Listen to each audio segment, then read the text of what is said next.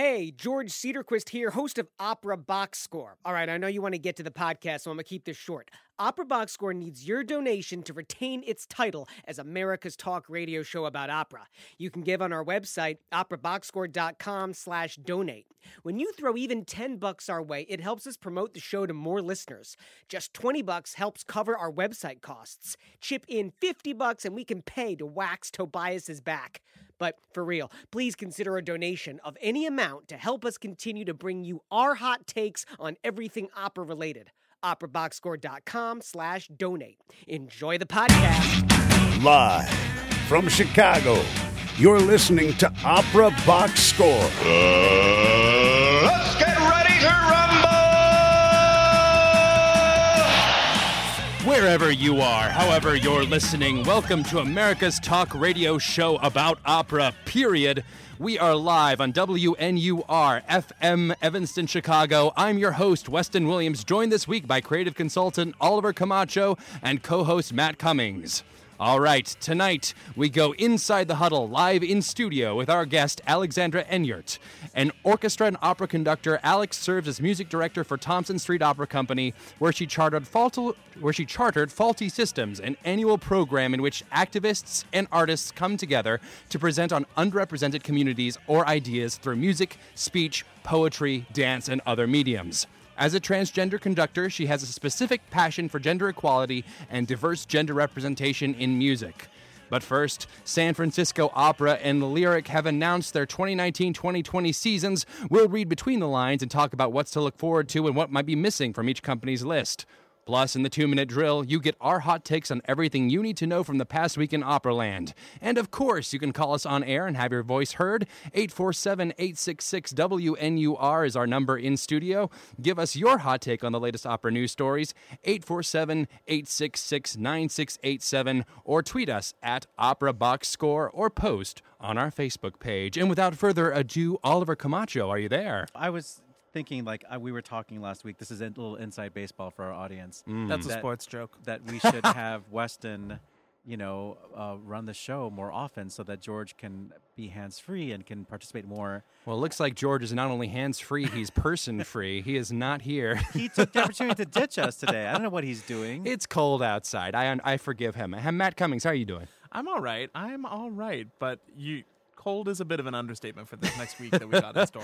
I think we're going more towards extraterrestrial planets, one of the ones you're not supposed to be able to live on, not Class M. That's a Star Trek joke for all you fans out there.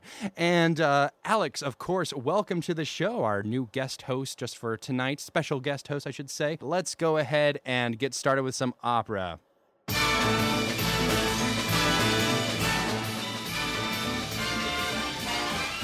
It's the most wonderful time of the year, with the kids jingle belling and everyone telling you be of good cheer. It's the most wonderful time of the year. That's right. It's the most wonderful time of year, that being the time when all the opera companies get together in the cold and they talk about what they're going to bring for us next season. And the big ones that just sort of popped up on our radar, of course, the first one, Lyric Opera of Chicago, the home team, as it were. They just announced their 2019-2020 seasons. Let's take a closer look at what the highlights and omissions of those seasons are. So, Matt Cummings, do you have any opinions on what's coming up this season? I have to say, the thing that I am most looking forward to at Lyric Opera is Queen of Spades. Oh, yeah, because no one does this opera. It's pretty out there. It's if you're going to do a Tchaikovsky work, usually it's Eugene Onegin. But the Queen of Spades is so much more dramatic and over the top, and it has a ghost in it. And those are all things that I really am in favor of in terms of opera. You're pro-ghost. I'm definitely pro-ghost. How about you, Alex? Are there any pro-ghost things for your list? Well, not Ghost yet, but I love Dead Man Walking. I think that's an excellent choice. Jack Hagee's Dead Man Walking. And I'm so excited. As far as I'm aware, that's a Hegi premiere for the Lyric. For Chicago, I Yeah, believe, for- as a yes. whole. COT is going to swoop in and do Moby Dick this spring. Yeah, It'll yeah. be- And Northwestern did Dead Man Walking. Oh, last okay. year or 2 years So ago. this is the no, first sort of 2015. Oh wow. this is the first sort of professional production, I believe, in Chicago. At least that's what it's building itself as. Which is so exciting. I mean, getting that new work in there. And I know that they've also talked about using Dead Man Walking as a starting point for a multi-year, a multi-season project to bring in new works. And I think that mission is really significant. And the other new work, or not new work, but the other multi-year projects they're looking at is bringing in a whole bunch of early Verdi works. Oh yeah, that was something that really interested me when I was sort of looking at that plan. I think it's the first I'd heard of it was in one of these press releases, and the idea of going to early Verdi. I think is interesting because obviously everyone hears, Aida, a lot of the later stuff, they kind of know like the back of their hand, but Verdi has a much longer career, even going back, even before Nabucco, he did, what was the one he did before Nabucco? The comedy that was a failure. And Yeah, Un Giorno di Regno. Nabucco Yeah, was both his of those. third. Yeah. That's your music history for the evening. Thank you, Matt. but- I knew I could count on you. And next year, the early middle Verdi that they're doing is Louisa Miller, which I would say is a little bit. It's It's a little bit more middle than early, like some Yeah.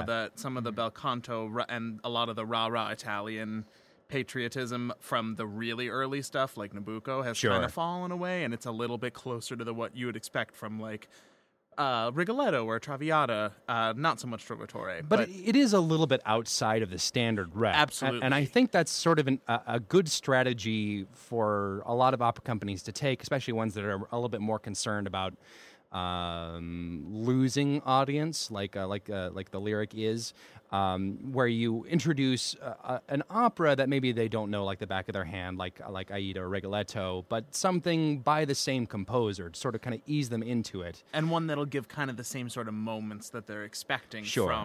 from that composer, and then not leading up to a disappointment like you might get if they were doing Alzira or some of those Verdi ones that really never get done.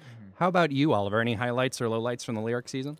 Well, we already mentioned Dead Man Walking, which maybe we could talk about again. But they are doing this chamber opera thing now at the end of the season. Yeah. And this year they're doing an opera by a composer who's known for music theater, Caroline or Change, or the Fun Room, Fun Home. Fun Home. Yeah, I see the escape room. Very opera, different. yeah. I would not underestimate Janine Tesori, though. Like, it's a composer who can write things that are as different as Thoroughly Modern Millie and Fun Home, Yeah. which, Yeah. even though they're both musicals, are about 180 degrees apart in terms of Yeah. their tone, in terms of their style, in terms of their topic. She's really versatile, and I believe that she is part of a similar initiative that the Met is doing in terms of commissioning new works. I think her name was one that came up as one of their collaborators in coming years. So it's not the first time that she's been talked about as joining the opera world as well. Sure. I'm very So- excited about that one. I So feel the like show is called Blue. Right. And once again, it's by Janine Tesori with a libretto by Tazewell Thompson. And yeah. they are co-producing this production with Glimmerglass and Washington National Opera. And they are venturing out to the Shakespeare Theater. Yeah, I thought that was an which is a interesting new choice. venue for Lyric. I'm very curious about how that will work. They have been, previously working in smaller theaters like the Athenaeum Theater and the Harris Theater. And Shakespeare is actually quite small, but has a lot more capability, like stage capability. And they also are known for their theater in the round, or the jet stage. What do you call that? The Thrust. Thrust. Thank Yeah. you. Thrust. I should have Oh, known that you word, forget. thrust, yeah. So I don't know exactly which setup they're going to use, because Chicago Shakespeare has a lot of different options and spaces over there. So that hasn't been delineated yet, but it's definitely an interesting venue for them. And the piece is centered on an African American family, and I think it's based on some Ta-Nehisi Coates or Baldwin, I forget what, or they're adapting those stories. I'm not sure, but Well, I think part of the importance in that also is that they're using these shows to tell other stories also.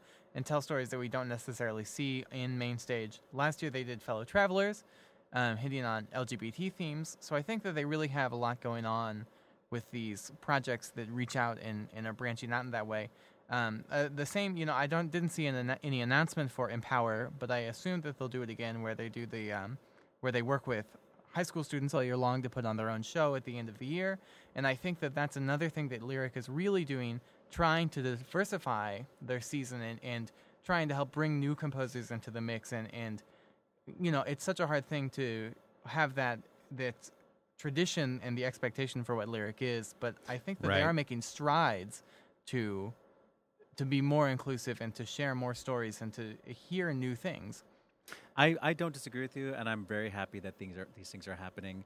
That said, they're still relegated to the not the main season. Yeah, I would love to see one of sort of. I mean, I think they could have pulled off like Fellow Travelers on the full stage. I think it would have been amazing. I loved that opera last year. I'm sure all our listeners can go back and listen to the episode where we all reviewed it. But it really holds up on a much larger scale, and I would love to see these odd ones. I mean, I do give them bonus points for having Jake Heggie, obviously living composer. Yeah, but this opera is tried and true. It is tested, and people love it. And he's probably the safest sort of new guy out there, as it were. And speaking of safe guys, there's a couple that I think are they're doing Madame Butterfly again. 10 performances of Butterfly. So I think the Queen of Spades has 5 performances, and the Goethe Dämmerung has 3, and they build up this entire ring cycle for 4 years, and they only have 3 performances of Goethe Dämmerung. That's nuts. Plus the rings. Well, I suppose the they are ring doing the cycles. full ring. Yeah, so. They only have so many hours in a season, Weston. Certainly, if you are not a Wagner person, you might find this upcoming season a little spare for you. But we all knew that was going to happen. Yeah. In a ring cycle year, I mean, there really are only so many dollars that can go towards a season. And I actually, there were more productions this coming season that were not The Ring than I expected. Yeah, I think that's fair to say. I am a little disappointed that they're doing, Butterfly. I'm a little... Yeah, just so we're not doing retractions next week. It's a total of 5 performances, 2 standalones and 3 with the ring cycle. So it's 5 in total. But that does go into my general criticism with the last couple seasons, definitely this current season.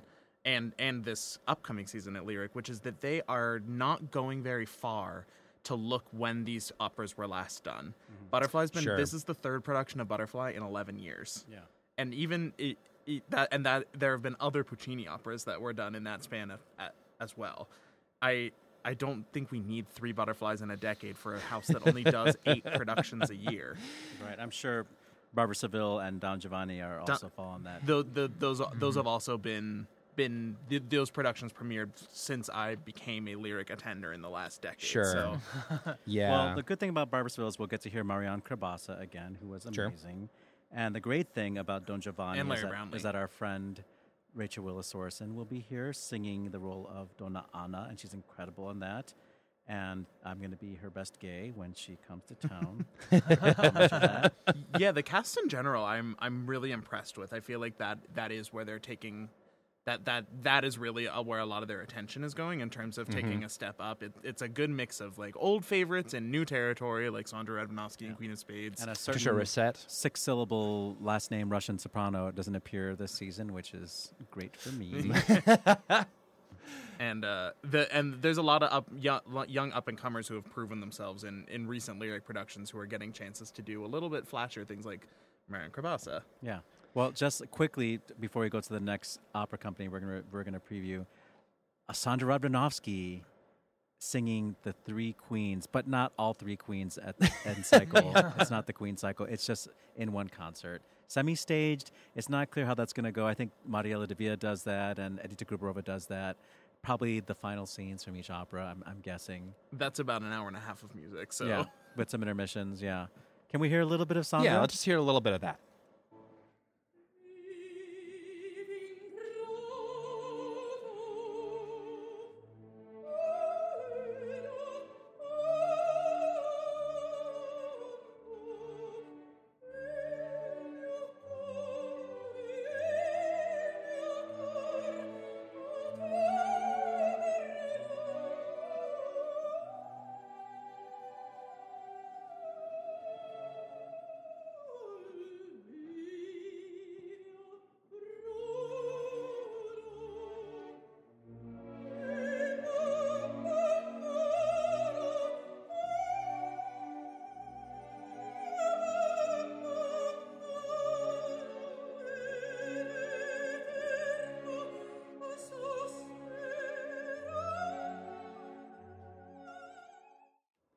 And of course, another big sort of announcement at San Francisco. They also released their season.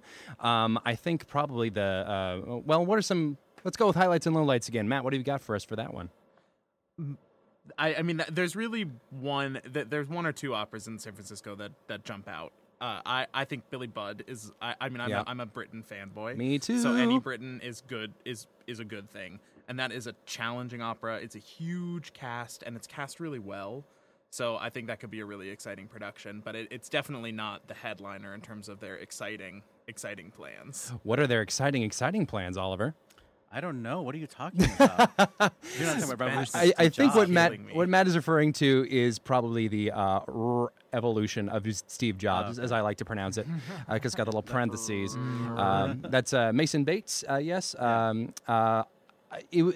That one's kind of an odd one because it's one of those ones that I feel like got a lot of hype, but I listened to a lot of it, and I can't quite get totally behind Bates as an opera composer. If you haven't heard of Bates, he's very much influenced by sort of DJ electronica dance music, and it doesn't always translate well to an acoustic medium, I find.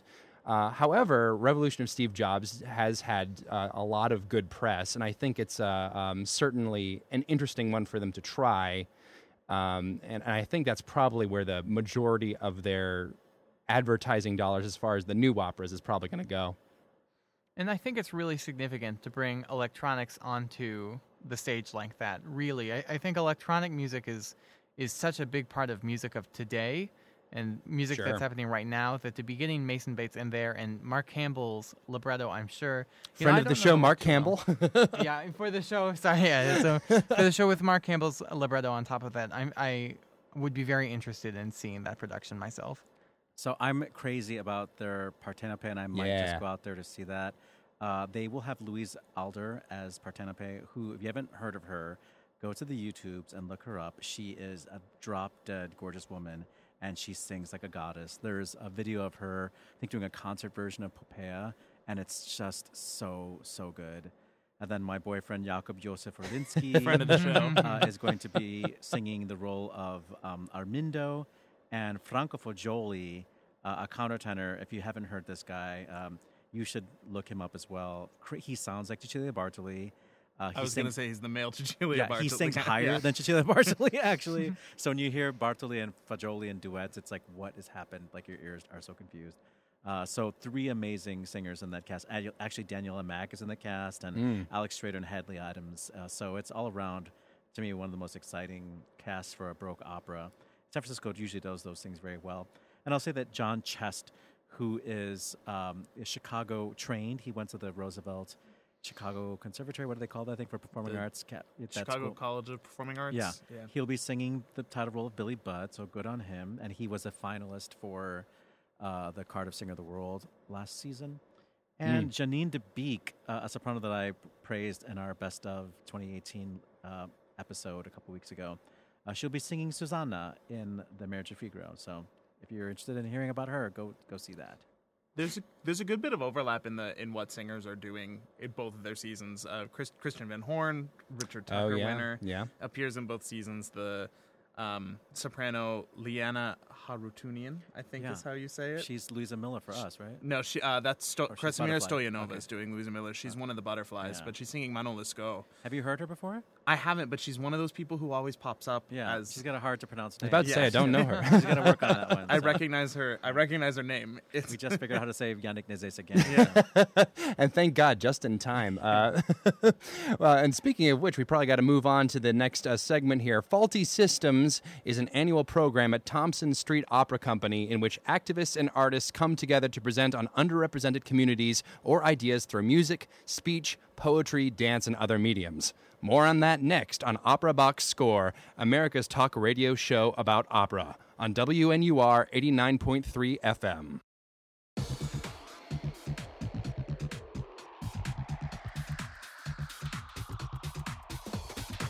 Live from Chicago, you're listening to Opera Box Score. More right after this. Hey, George Cedarquist here, host of Opera Box Score. So, we call ourselves America's talk radio show about opera. Why? Because we are. With an ever-growing base of fans subscribing to the OBS podcast and a stadium full of listeners tuning into our live broadcast, we are in the ear holes of the opera audience you want to reach. Want to promote your opera-related service or event? Or propose to the Barahunk in your life? Maybe you just want the sound of your name memorialized on air by our announcer, Norm Waddell. Anything's possible. Drop us a line at operaboxscore@gmail.com for rates and availability. Huddle up. Let's go inside the huddle. Our guest live in studio tonight is Alexandra Enyart. Alex serves as music director for Thompson Street Opera Company, where she chartered Faulty Systems, an annual program in which activists and artists come together to present on underrepresented communities or ideas through their various art forms. Alex, thanks again for being on the show. Well, thank you so much for having me. So take us through exactly what Faulty Systems is. So I found the best way to describe Faulty Systems is really to talk about how it started. And it started a few years ago as a result of the Middle Eastern immigration ban. Sure. And so all of this was happening at this time. There were a lot of things going on. And we kind of had this need to come together as a community in this moment. And then on a personal note, at that moment, that was when I was coming out as transgender. And so I was coming into this like larger world, one that I realized how much I didn't know when I went from being white, cis-presenting male and then into a trans woman. And so I got together with a couple of my friends and we started working on this project where we would put together basically a rally with music and with the arts. And that was the whole concept and it was what we wanted to make sure we did was it wasn't just like a celebration of stories or things like that. It is partly a celebration, but it is also significant that it is about taking time to say what is still to be done. What do we still need to be doing? And it's a really important learning opportunity for myself as well. I mean, hearing these different stories, we've had Kwame Rose came in, which you might know from Baltimore Rising on HBO. Sure. And came and talked to us about what that was like. And then, we had one of the first years we did a piece called 62 Before, During, After, which was a piece about school shootings, and it used notes from actual school shooters as the text that was set through the piece. And it was an incredibly moving piece. And so having those, it's just a broad variety of things, and you never know exactly what it's going to be. This year's Faulty Systems, the concept is breaking out of a forced narrative.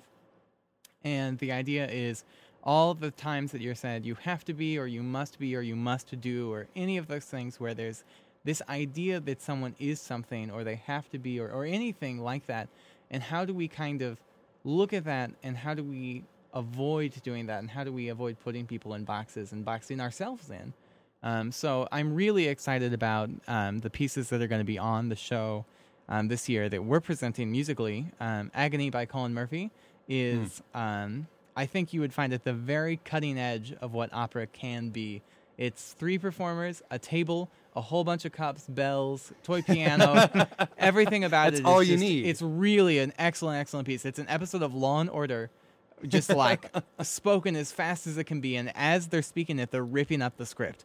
So it's a really different piece. And then the other is Sean Ellis Hussey, For the Sake of a Narrative Closure, which features 6 sopranos and electronics and is a look on opera itself. And so it's 6 sopranos talking about they all play different opera archetypes like the board member or the artistic director and things like this. Gotcha. And then they come in and share their experiences. And at the end, it ends with the question, what is opera to you? And we're hoping that it ends with, and the piece goes without really applause, just into discussion. And so everyone there, because this as a concert and is a production is less about come see a show, more about share your experience, share with us. Let's all come together see what we're thinking and what's going on. Now, of course, you're a conductor, so you have obviously experience getting up and sort of controlling the orchestra, sort of controlling what's going on. How do you incorporate that as a conductor in this sort of freer sort of method of expression and the sort of more avant-garde sense, for want of a better phrase? Yeah, well, what's super fun about it is that I get to step away in a lot. So for Agony, Take a little break. Yeah, for Agony, I'm not conducting that piece. They're doing it all on their own. Narrative Closure, I am conducting, but I'm just, I'm in a corner. I'm just really there. But conducting is always a collaborative project anyway. By the time you're in performance, it's not so much like, a conductor's performance is rehearsal. So if you are performing at the performance, like really trying to get people to do specific things, it's a little late. I mean, by that point, you really need to have set up a foundation so that they can feel secure and they know that you've been with them enough of the time that they trust you in the moment, that you can do whatever they need. Because, it's a position with a lot of, it really is a position that's based on trust and collaboration, in my opinion. And that's why it's always such a huge honor and a privilege to be conducting anyone, is that it is a huge musical talent, no matter, that is put in front of you, doing something that you yourself cannot do, and trusting that you will be there as basically, like, I think of it as like a back shield in a way, someone who is not working as hard so that you can reliably say what's going on. And it takes honesty and it takes trust. And if you don't have that, then you don't have it. So I think with this particular production, what really matters is helping to create a space, but more importantly, stepping away from the space when it's actually happening and saying, this is really, I'm totally an equal participant. I'm not like the leader or the boss. Sure. So this is this is a Thompson Street Opera Company production? Yes, it is. And you recently conducted for them the When Adonis Calls. That was Thompson Street, correct? Yes, which it was was. another queer-themed opera. And then you did Patience and Sarah for another storefront Chicago-based opera company called Third Eye Theater Ensemble. Yes. And you conducted as one for Chicago Fringe Opera. So you're sort of become like the queer conductor. I have, and I thought about that because I was like, is this a label that I'm giving myself? But I think that after I did as one, Laura Kaminsky and I had a chance to talk, and she told me that the pieces that have stuck with her throughout her life are the pieces that were socially motivated to do something. And so I think I really have held on to that statement, and having done as one is so important. Doing Patience and Sarah, I loved working on those projects. When Adonis Calls was amazing to be in. All of it telling a story that really has a relevance to an audience that's about to sit down really matters a lot. And with Storefront it's small. So the audience is small. So one thing that I think is really important when thinking about what can I do with the position that I have, what can I do to make a difference where I am, we can target and look for what pieces can we promote, what can we do differently, how can we make an influence in the world of opera, and have something that really matters. And I think that a piece like When Adonis Calls, where we did the second performance, and this year Thompson Street is doing all second performances, it doesn't have the same excitement, glory perhaps in some ways as doing all world premieres, but I think that based on talking to composers, it's in a way even more important. And I feel like taking our time to be searching out those second performances, finding pieces and saying, we want to support this, and how can we help you get this into the next level? And I'm hoping that you'll see a lot more of When Adonis Calls. I'm hoping that you see more of Patience and Sarah. And if based on current trends, I would imagine we'll see more of As One. Sure. Well, you're listening to Opera Box Score on WNUR, FM Evanston, Chicago. A recent article in the New York Times by classical music editor Zachary Wolfe opened with the lines, quote, "The Met Opera has a gay conductor. Yes, that matters," end quote. And that's talking about how even though having LGBT people in the arts is not necessarily newsworthy. Not necessarily newsworthy, but having someone in as high profile a position as Yannick Nézet-Séguin at the Metropolitan Opera is significant. And of course, as a member of the LGBT community yourself, who is also a conductor, did you find that there was any?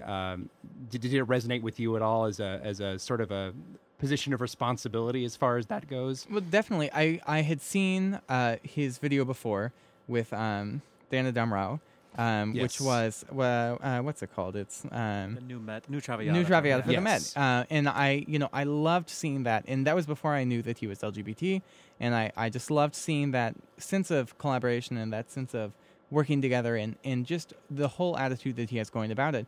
And then when I also saw that he was gay in this article, I really felt a connection to that, and I really appreciated it. And one of the things I was with Chicago Sinfonietta through their Project Inclusion at the MLK concert, and one of the conductors that night, a former Project Inclusion alum, Kellen Gray, said, "It's really hard to be what you never get to see." And I think it's really important that even though this is maybe not, there's an argument that it's not noteworthy, but I think it is to see someone who's comfortable and happy in his sexuality, because so many of the older stories, they aren't like that. There are certainly gay conductors, but it's either under the rug, and part of it is the writing at the time and all of how things were and how things are. But I think that this is a really significant moment, and especially for when there are demographics, both within the LGBT community and then people of color and things like that, where the suicide rates and the homicide rates are higher. I think showing that there are dreams, people are making it, and you can make it, really matters. And I think we need more and more of that. Even if it's just so much anymore in our lives, what we can Google search matters deeply to us. And I remember when I was coming out and could not find a transgender conductor really quickly, besides Angela Morley, I learned about now, and I would recommend anyone look up Angela Morley. She's excellent. You've definitely heard her work before if you've seen Star Wars. She arranged, yeah, so she arranged the famous moment, Use the Force, Luke, in episode 4. She arranged that. So, she did a ton of high-profile things, but, I think that part of it was that she could be successful and be trans. She was behind a screen, and she was working, out of the public eye in a lot of ways. And I think that's kind of the thing, is how do we get people to be seen? And I think that this is a great way, not only with Met, but with Philadelphia Orchestra, where Yannick is, and to have all of this just public and open, and there it is. Anyone can find it. I definitely agree with you that it's more than just a puff piece, which, at face value, you could call it that. But I think that undersells just how rapidly how rapidly attitudes have been changing. I mean, if you go back and consume any media from the 90s, the kinds of things that you would say as jokes on an episode of Friends are not funny. They weren't then, but people laughed at them, and how much things have changed, and definitely not sitting here patting ourselves on the back because there's so far to go. But the fact that it is almost normal now to be an openly gay person in the arts, you forget that even 10 years ago, that was not. Neither of the major political parties had equality marriage rates on their platform. Like, it has been really rapid that the dominoes have started falling recently. Yeah, and that was something. There was actually a response to the New York Times article for Slate Magazine, and all these links will be on our website.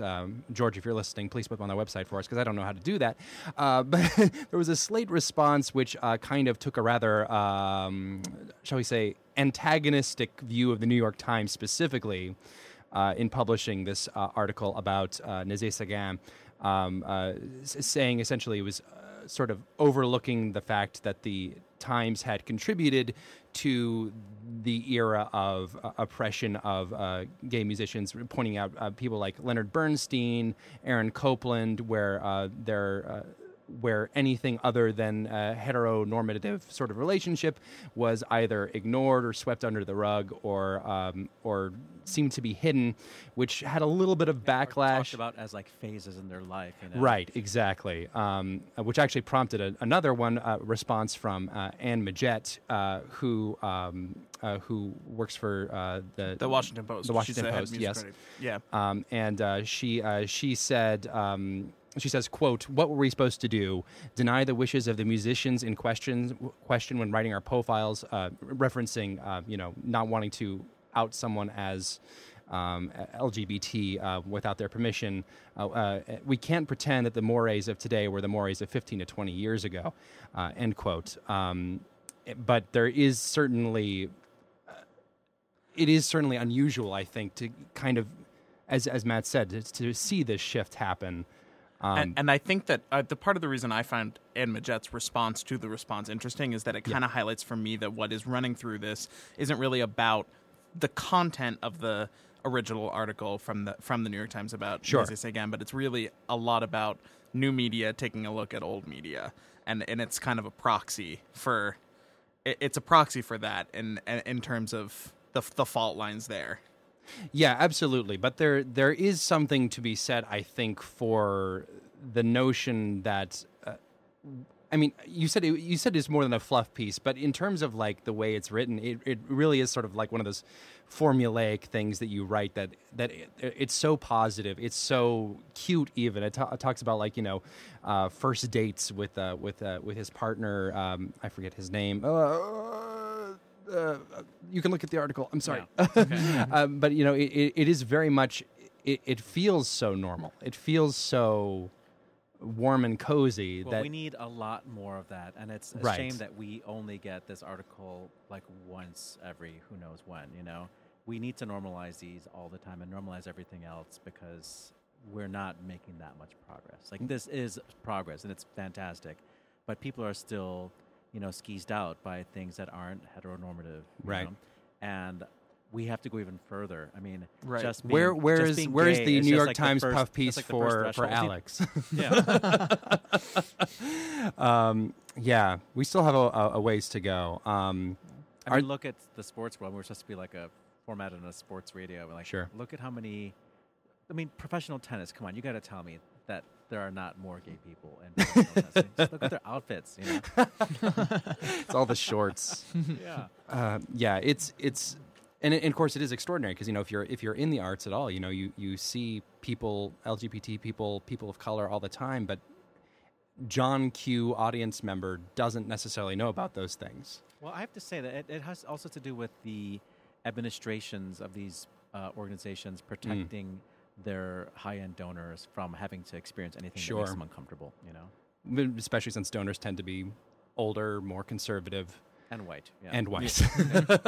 The big three. So we just need more people of color and LGBTQ people listening to opera and donating to opera, and supporting the arts. You're out there. Alex, and not to put you too much on the spot, but what do you think opera companies should be doing to promote these sorts of viewpoints specifically? Obviously you have programs like yours at Thompson Street Opera, but what could like a big sort of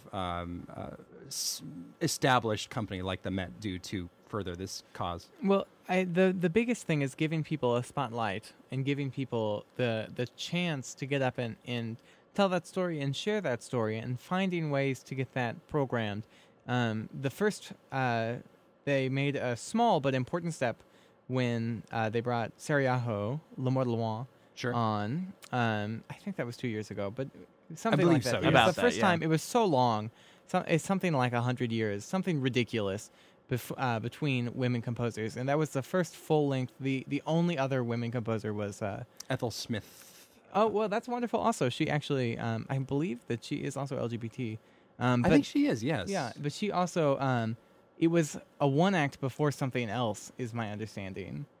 I don't know about that one. Yeah, so I'd have to look more into that to make sure. But my understanding is that L'amour de moi was the first full-length only women moment. And so getting those stories, we also see Susanna Malki conducting. Sure. Which is fantastic, and getting, and really creating an outlet for that. I think that things are going in the right direction. It is going to take a lot of training programs, I think, to encourage because it's a systematic problem also in terms of the education. How do we get people with different backgrounds to the opportunities that they need for education to really be writing these big hits and really be sharing these big hits and really doing these big things?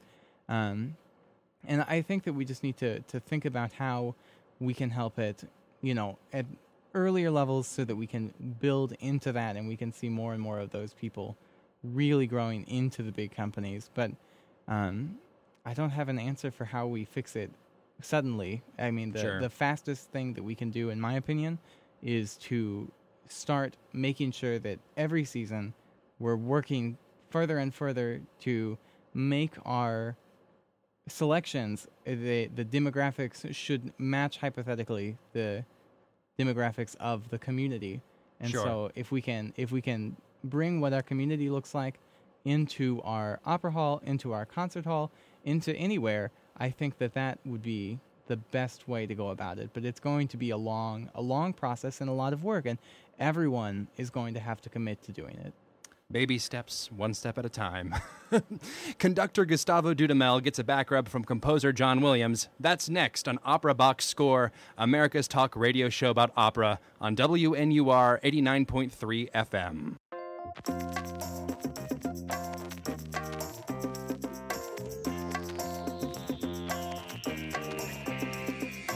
Live from Chicago, you're listening to Opera Box Score. More right after this. Hey, George Cedarquist here, host of Opera Box Score. All right, here's a tip. If you've recently started listening to our show, you already know there's nothing else like it.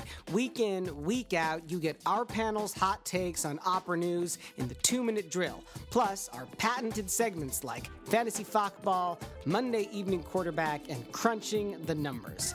But you might not know about some of the incredible interview guests who have gone inside the huddle with our team, like tenor Matthew Polenzani, composer Gregory Spears, intendantin Kirsten Harms, and countertenor Jakub Józef Orlinski, to name just a few.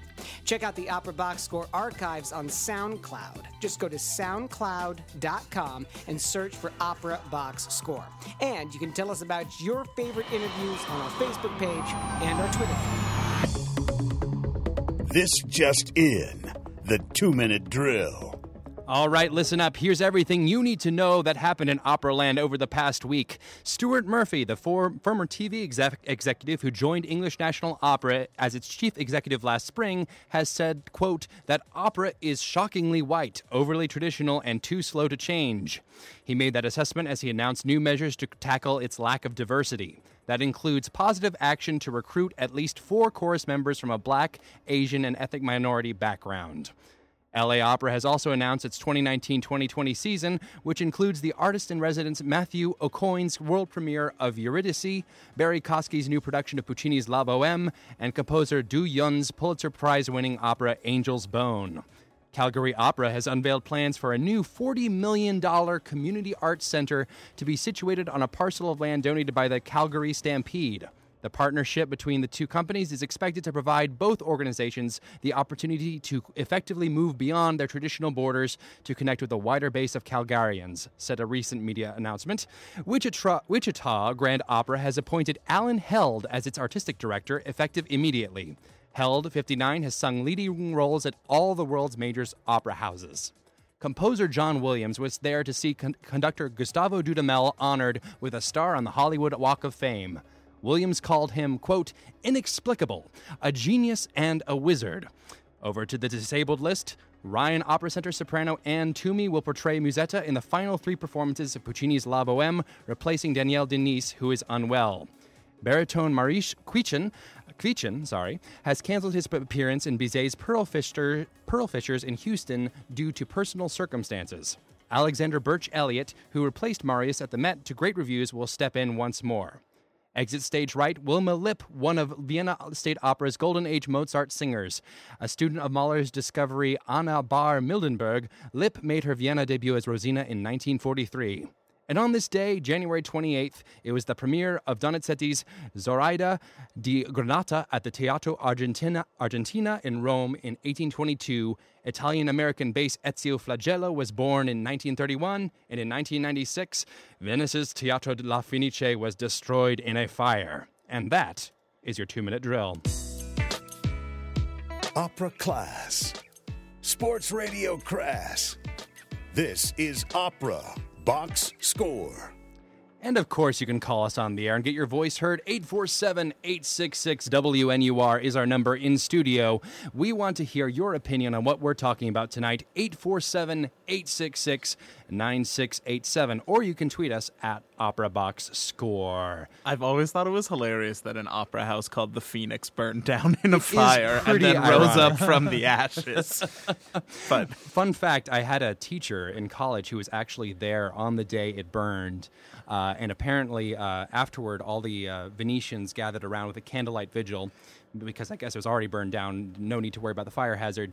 And they all sang Va Pensiero together, which is the only way to commemorate the burning of an opera house like that. Yeah. So speaking of diversity, English National Opera wants to get more BAME. BAME For its black Asian. Asian, not Asian American because it's in England, Asian They're and hyphenating others. it BAME, but I don't understand where they get BAME. Ethnic minority, Yeah. minority So ethnic. it's like M. Yeah. This is an English thing. I don't know. I do think that it's kind of funny that Well, it's not just what's highlighted in the article is there are 4 chorus members from a black Asian. I'm like 4. That doesn't seem like a lot, but they're also announcing 3 annual and paid ENO director of observerships, which offers BAME directors the chance to work alongside sort of the more well-established directors. So that is, I think, a little bit more significant than perhaps 4 people in the chorus. So I mean, I'm as much as I hate this type of acronym and BAME. so I hate it obvious too. That's all about inclusion. But I do think that we have to actively correct a problem. Oh, we And do. You may not get like the person who in a blind audition is like, yes, that's the voice. You might end up with some people that are a little rough around the edges. You got to like big up a little bit, you know? Right. But they need to see themselves on stage. They need the opportunity. They need to be the model for the next generation, you know? And I'm not saying that there aren't great BAME singers out there, so like that, but, you know, maybe in wherever English National Opera is, I guess that's in Europe somewhere. It's in England, I Okay. think. yeah, you could say. Maybe there are less BAMEs out there. You know? Well, it's an issue everywhere. I mean, in Chicago, for the storefront scene, I listened to days of auditions with Third Eye and with Thompson Street and otherwise. And in terms of singers of color, I would say the number is incredibly small in terms of the hours that I heard at the storefront level. So I think any initiative to do something like that and really help singers of color, I think is really very vital. I don't disagree with you. I think that that's the case, but I also think that the type of operas that storefront operas are putting on maybe don't appeal to singers of color. They're not seeking out those opportunities, you know. That's a thought. I don't know. Yeah. I'm don't have an I'm neither a answer to that. singer nor a person of color. Moving on to what seems like the opposite of Chicago right now, Los Angeles. 2 things. Obviously, LA has released their season announcement, but also Gustavo Dudamel has his Hollywood Star of Fame, which I think is a little bit more important. wizard. He's an inexplicable genius wizard, which is everything wizard I hair, want to that's be in life. But in more serious You're news, definitely inexplicable. So there's 1 out of 3. my taste in early 20th century opera is certainly inexplicable. However, the season for LA Opera, they've got a few things going on. I think the big one is probably going to be Angel's Bone, which I heard a little bit of, but I don't know really anything about. Do you guys know that one at all? No, That's a remount, isn't it? That's I is that the think Tan so. Dun Yeah. opera? Yes. Yeah. It's- that's No, it's the- not Tan Dun. That's Do the Ya. No, last it's not Yeah, emperor. Do Do Ya. Collector. Yun, not Tan Dun. Oh, is that was an opera, right? The Bone Collector, right? Something about a bone. There is a bone. Yeah. Yes. Okay, we're all on the same page. There's bones involved. So many bone operas. Gosh. Angel's Bone. I listened to bits of it. I think it's you can find it on Spotify. I think it's super interesting. Listening to it, it is such a tragic story. It's a story of two angels falling into a couple's yard. The couple takes care and helps the angels and works on healing them, and then they turn for the worse. They clip their wings, and it becomes and start selling them out, and it becomes a big story about human trafficking, and it's a really hard way to do. It's got all the way from like Renaissance choral sounds to right now contemporary punk sounds and these electronics, and the work is to me absolutely fascinating. I think it's incredibly interesting. A really hard show maybe to watch. I mean, I was very moved just listening to the parts that I heard. I would say it definitely is something that you would need to think about content-wise as an audience member, and make sure that you're comfortable with everything you're about to experience doing that, being in that piece. But I think the experience at least that I had just listening was quite strong. So I would love to see it on stage, and I think it's fantastic that they're doing it. And it premiered in 2016 at the Prototype Festival. I was about to say, yeah. That's Let's right. be clear that, and also that this is not a main stage presentation. This is Right. genuine. This is another situation, kind of like the lyric, where they're kind of taking the weirdest one in their rep and putting it off stage, which is a legitimate strategy. Well, in it, beyond strategy, though, I think that in some ways it serves the work to do it in a True. more intimate space. I mean, can you imagine being in the back row of the upper balcony at Lyric and watching a 4-person opera that was about intensely intimate that is true. human interactions? Like, you wouldn't really get all, like, it doesn't do any service to the work to present it. That is true and fair. But I do want to draw the contrast between Angel's Bone and a lot of the main stage productions like Bohème, Magic Flute, Nozze di Figaro.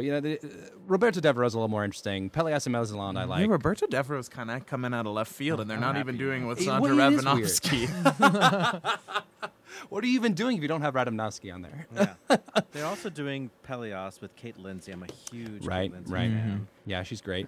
And they're they're also doing Light in the Piazza with Renee Oh, Fleming. right, of course. in the Gotta role get that was Renee. premiered by Victoria Clark, the mother role.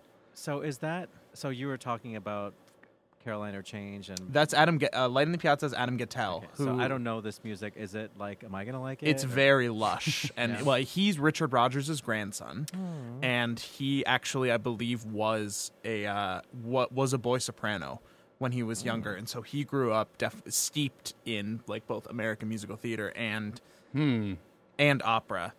I'm trying to remember exactly which. He one of the boy soprano roles that isn't Amal. He That's it, sang that's the only one. as a young boy. Okay, like Turn of the Screw. That's the only other one. You hit the only two. Enold in Oh, Pelléas and that was Mélisande. nice. Okay. Oh, of which course. which is in LA Opera's season as well this year. Yeah. Yeah, and I think the other sort of interesting one to me is the Eurydice by Matthew O'Coin. I believe that is a world premiere. With Daniel Denise. Hopefully Yeah. she's better by then. Get well soon, Danielle. Yeah, I think that one's this season is kind of weird to me because it's got a couple, like, two really sort of radical ones, two kind of out of left field ones, and the rest is just kind of They've got their anchors. All three of the Yeah. seasons that we're talking about the tonight have like 3 operas that are your anchors. Yeah, I do think they've all been sort of very smartly constructed. And I think you often see this, especially with opera, larger opera companies that are sort of announcing their seasons earlier on. You know that they've spent a lot of time sort of figuring out what the balance is in terms of interesting and crowd-pleasing and war horses. And that used to be part of the argument in favor of a subscription series, because you could get people to come to all of them theoretically. So as that, goes by the wayside of how we're attracting people to come to these operas, I think it's going to be, I don't think we're that far away from a paradigm shift in the way that these opera companies are working out their seasons. Hopefully for the better, but hopefully only if we work at Knock on wood. Let me tell you. This is going to sound very inappropriate, especially in light of the Here we go. conversation for today. But there is a bit of stunt casting in the Roberto Devereaux. Alice Coote is playing a woman. Whoa! I'm serious. She hardly ever does Yeah, that. I mean, She almost always gets hired Yeah. for pants roles. It's really true. She's playing this Duchess of Nottingham, Sarah. So. Yeah. Well, congratulations to her on changing out of the pants and into a skirt. I guess is the skirt roll does not seem as comfortable of a phrase to say out loud. I'm going to move on. Good call. Bad call. On Opera Box Score. That's right. It's almost time to wrap things up here. Does anyone have a good call for us? I want to just shout out to our friend Rachel Willis Sorensen, who probably just completed the dress rehearsal today for Don Giovanni. She goes on stage at the Met on January 30th as Donna Anna. How about you, Matt? You got anything for us? I know that from my friends on the Instagrams, I saw that Chicago Opera Theater's production of Scarlet Ibis started rehearsals today, and that will open on February 16th. We got a little ways to go, but yay for new opera. And also, my good call is Elektra. It's coming up so soon. I can't actually see it this weekend because I'm seeing it by myself on Valentine's Day, which is how my love life is going right now. But that is okay. Alex? Do you got anything for us, Alex? Well, I would say what I'm most excited for, it's a little farther out, but I'm really, really looking forward to Moby Dick when that Yeah. comes to COT. I'm really looking forward to seeing that production put up. Lots of good stuff coming up. And that is it for this week's edition of America's Talk Radio show about opera. The general manager at WNUR is John Williams. No, not the John Williams with the Hollywood star. Our announcer is Norm Woodell. Visit Norm on the web at voxershorts.com, VOXERSHORTS.com. Our theme song is Vodka Inferno, written and performed by the Diablo Swing Orchestra with opera statistics and on this day content from operabase.com. On Facebook, search for Opera Box Score. Be sure to share and comment on our posts. On Twitter, we're at Opera Box Score. Be sure to leave a review when you subscribe to our show on Apple Podcasts. Our creative consultant is Oliver Camacho. For our guest, Alex Enyart, and co-host Matt Cummings, I'm Weston Williams, asking you to continue the conversation about opera all bundled up. Yikes, January ain't even over yet, y'all. We're back on Monday, February 4th at 9 p.m. Central. Plus, you get all your opera headlines and our hot takes then. Join us. This is WNUR FM Evanston, Chicago, Chicago's sound experiment. You never lie to her again.